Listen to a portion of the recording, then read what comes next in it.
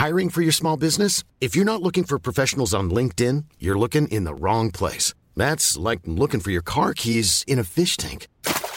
LinkedIn helps you hire professionals you can't find anywhere else, even those who aren't actively searching for a new job but might be open to the perfect role. In a given month, over 70% of LinkedIn users don't even visit other leading job sites. So start looking in the right place. With LinkedIn, you can hire professionals like a professional. Post your free job on linkedin.com/people today.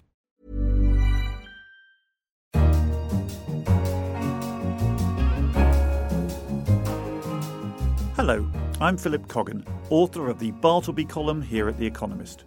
Welcome to Money Talks. Coming up on the programme, Trump's latest Chinese trade tariffs. Have they really put the US in a strong bargaining position? Leading historian Lord Robert Skidelsky on the future of the economy. Most economists now accept that the stimulus stopped the slide into another Great Depression. But the point is it was then abandoned. And the hopes and hurdles for closer business relationships between North and South Korea. The first hurdle, obviously, that everybody has is the fact that it's still under sanctions by the United Nations and also additional sanctions by America.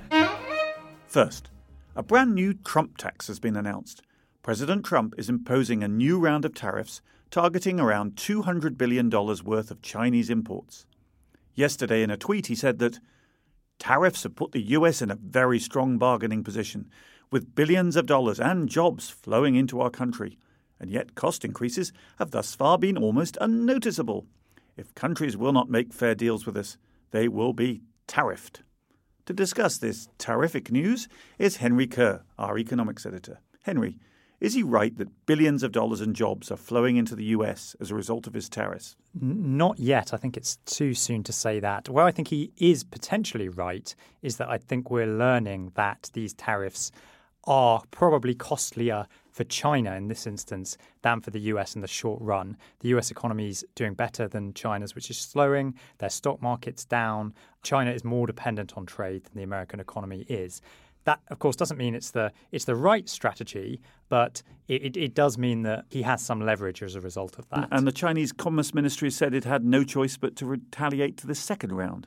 But it didn't specify what actions they were going to take. Henry, any ideas what they might actually do? I think China can be expected to retaliate as much as they can on tariffs. But of course, there is this asymmetry that America buys from China a lot more than China buys from America. As a result of that, they can't mirror tariff because ultimately the situation here is it's very difficult to see how this situation unwinds. What the report on which these tariffs were based objected to was things like Chinese forced transfer of intellectual property as a condition of market access for American firms in China and subsidies to state-owned firms. And lots of people, everyone in the West, basically, more or less, agrees that these are undesirable tactics on the part of China. But it's not the case that China is going to disrupt its whole economic model in order to get these tariffs taken off. It's not clear what incremental reforms would satisfy Donald Trump. And on other days, he talks a lot about things like the trade deficit. Earlier in the year, there was a sense that there might be a deal based on China volunteering to buy more exports from the US. It's all a bit of a mess. It's unclear what America really wants and how it proposes to use that leverage that it probably has created by imposing these tariffs. Indeed. In the Bob Woodward book, Fear, Gary Cohn, the former economic advisor, says, well, I can organise you the elimination of the trade deficit will just have a recession. When they've just had a fiscal stimulus, when the US economy is booming, chances are the overall trade deficit is more likely to rise than fall, isn't it? Yes, exactly. The trade deficit basically represents how much the country is borrowing from abroad. And if you go on a spending spree as America is on, you're going to borrow more from abroad and your overall trade deficit will go up. That's not to say that trade policy can't change your trade deficit with individual countries. So, of course, America, if it wanted to, could shut down trade with China and wouldn't have a trade deficit with China anymore. But the overall trade balance is closely linked to those domestic economic factors. And with America cutting taxes, the pressure on the trade deficit is upward. And that's another problem because if America wants to reduce its trade deficit before taking these tariffs off, it's going to find that very difficult. One final thing, Henry, he mentioned the costs haven't shown up to consumers as yet because they were on steel and aluminum in the first round.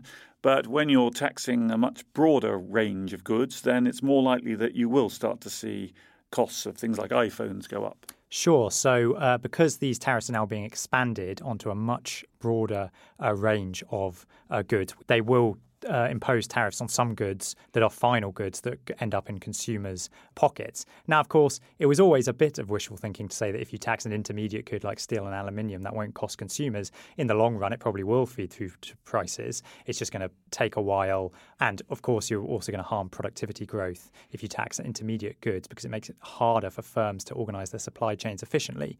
But it is true that those increased prices will probably become more palpable as a result of this latest round of tariffs, yes. Look out for it in your shop soon. Henry Kerr, thank you very much. Thank you.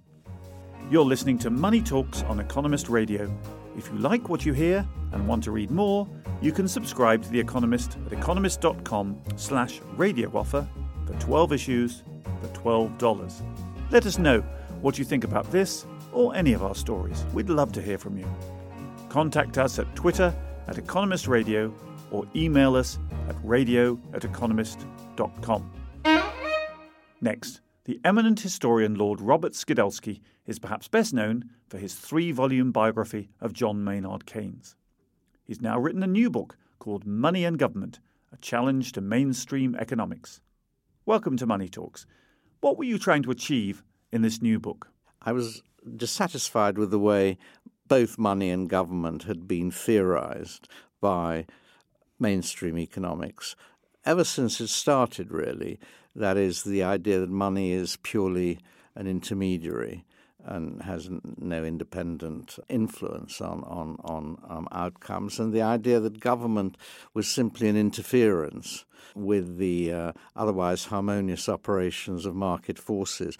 And ever since Adam Smith, really, you can find those ideas at the heart of economics, hence the title, The Challenge to Mainstream Economics. Keynes did challenge them, and there was a sort of Keynesian era when both of those ideas were pushed aside, but then that in turn was succeeded by the restoration of the mainstream. And I think it was the mainstream that was in power, so to speak, when we got into the crisis of 2008. And many of the mainstream ideas can be found in what I would call the botched attempts to get us out of the crisis. So obviously this is a significant debate still. There was a fiscal stimulus in the immediate aftermath of the 2008 crisis. Gordon Brown is sometimes attributed as being the man who inspired this sort of $1 trillion savior of the world. Savior of the world, exactly.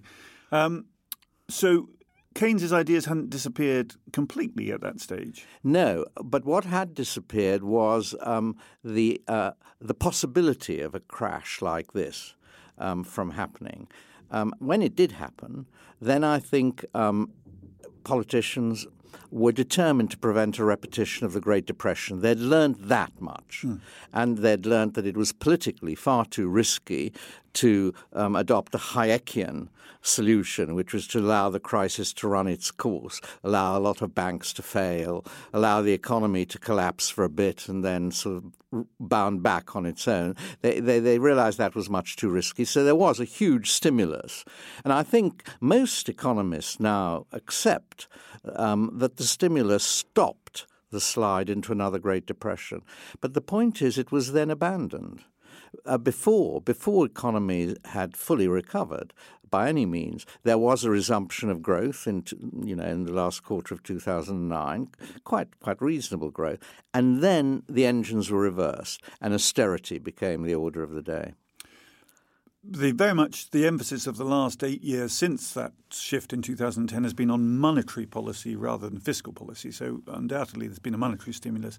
But you argue in the book that really fiscal policy ought to take back the prime driving force for reviving the economy. Yeah, I think both for preventing things like this from happening prevention is more important than cure, really.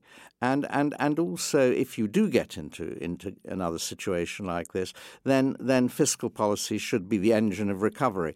I think monetary policy turned out to be quite weak. I think monetary policy was useful.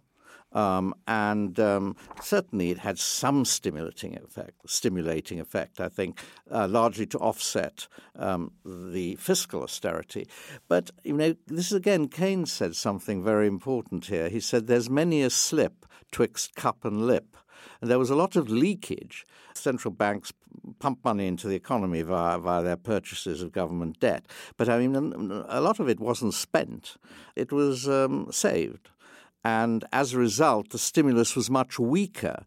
And I think that took the central banks by surprise because they thought they were doing enough to hit their inflation targets, but they didn't. And so really the recovery was inadequate. And it was also quite lopsided because the money, the way they did it, went to the holders of existing assets who have a great tendency to save anyway.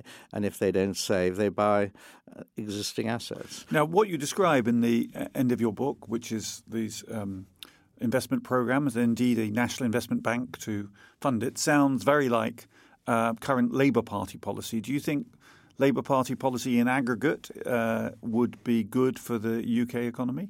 Well, I think I'm very happy if anyone takes up these ideas. And as it happens, the Labour Party has been more receptive to them than the existing government, because the existing government is to a large extent hostage to the austerity policies of Osborne. Just to throw Brexit into that mix, let's assume that Labour has good policies as far as you're concerned on fiscal policy.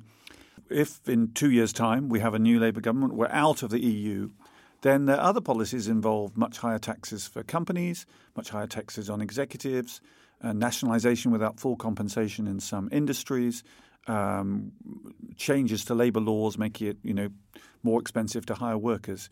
Do you think that those policies will attract the foreign investment that Britain might need when people are considering whether to invest in the UK, which will suddenly have lost the links with Europe that previously made it attractive? Well, it's very hard to answer that, and the answer is we don't know. But my gut feeling is that if the sum of policies actually causes the market to boom, in other words, if there's more aggregate demand in the economy, that will attract money.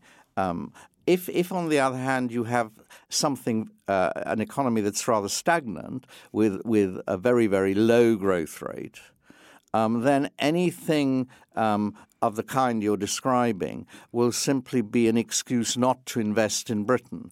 But the reason for not investing in Britain would be that the economy is performing poorly, not that the government policy is discouraging investment. I've always thought it's that way around. When people see a market, they will spend and produce things. If they don't see the market, then they won't, and they'll always blame the government then for not creating the market or enabling the market that would allow them to invest. Yes. So the government always gets it wrong. I don't agree with every item of Labour policy, certainly not. But I think if you look at the growth of inequality, huge growth of inequality since the 1980s, that must be connected with the loss of union bargaining power. A much larger proportion of the workforce was unionized in the 70s and 80s than it is today. And it's still the case in Germany, where they've retained their manufacturing base much more successfully than we have. Of course, the whole purpose of Thatcherism was to destroy British manufacturing in order to destroy the unions. Well, on that uncontroversial point, Lord Skidelsky, thank you very much. Finally, the North and South Korean leaders are together today in North Korea's capital, Pyongyang. It's the latest in a series of unprecedented meetings between the two countries. But what are the hopes of South Korean firms now that the relationship between the two is thawing? In April, Moon Jae-in, South Korea's president, and Kim Jong-un, North Korea's dictator, signed an agreement in which they vowed to revive ties, including economic ones, between both countries. Lena Schipper is the sole bureau chief for The Economist. So, Lena, are South Korean businesses actually excited about these opportunities? Hi, Philip. Yeah, so there are some South Korean businesses, I would say, which are very excited about the opportunities. Chiefly among them, the ones who used to operate in the Kaesong industrial complex, which was a sort of special economic zone just over the border with North Korea, that was open for about a decade before it got shut down in 2016 after a missile test by the northern regime. And there are a lot of people who are in these companies who are very, very hopeful that it can be reopened, that they can go back and reclaim some of the equipment that was left there that they never got back after it was shuttered. So they're certainly very excited. There's another group of business people who are not quite as excited, I would say, which are the leaders of the chaebol, the sort of big South Korean conglomerates, who are quite reticent initially, I think, to accept the invitation that Moon Jae-in extended to them last week to accompany him to Pyongyang. But in the end, they went. So I guess they also see the opportunities on the other side of the border. Because it's a fabulously poor country, isn't it? It's not like it's you're breaking into China or some other market where the potential will be huge. Yeah, it's an extremely difficult market to operate in. I mean, the first hurdle, obviously, that everybody has is the fact that it's still under sanctions by the United Nations and also additional sanctions by America. So at present, any dream of economic engagement or business development in North Korea is illegal anyway. So unless proper progress is made on the nuclear negotiations with North Korea, anything of that sort, any of the things that the Kaesong people are dreaming about or that Moon Jae-in is dreaming about are just not going to be possible. But even after that, there are lots of hurdles. Private property is technically still illegal in North Korea, so you wouldn't really know how to protect your property rights once you were there. There's all sorts of terrible experiences that firms have had in the past of just not having their contracts honoured, of having property confiscated, of essentially being kicked out of their own venture. The Egyptian company, for instance, Orascom, that set up the mobile network in North Korea, they never repatriated any profits and they essentially lost control of their business about 3 years ago. So the chances are not looking exactly rosy. But it's all part of an attempt by South Korea to increase ties. Is that generally welcome among the population, would you say? Among South Koreans here in Seoul and elsewhere across the country, I think the idea of improving relations with North Korea is generally very popular. Just because people, were very scared last year when Donald Trump was tweeting about fire and fury and Kim Jong-un was issuing all sorts of threats. They're the first in the firing line, so the last thing they want is a ramping up of tensions. But I think once people realise that all of this is going to come with high costs and it's going to be very difficult and they're probably the ones that are going to pay for it, they become markedly less enthusiastic. So I think it's a very tricky tightrope to walk for Moon. Lena, thank you very much. Thanks, Philip. That's all for this episode of Money Talks. Don't forget to rate us on your podcast provider. And if you want to vote for Economist Radio in the Lovey Awards, you can. We've been nominated in 3 categories. Go to loveyawards.eu. I'm Philip Coggan. In London, this is The Economist.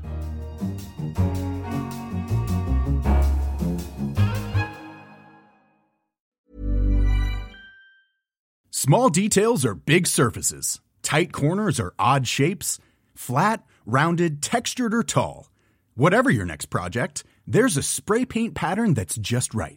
Because Rust-Oleum's new Custom Spray 5-in-1 gives you control with 5 different spray patterns.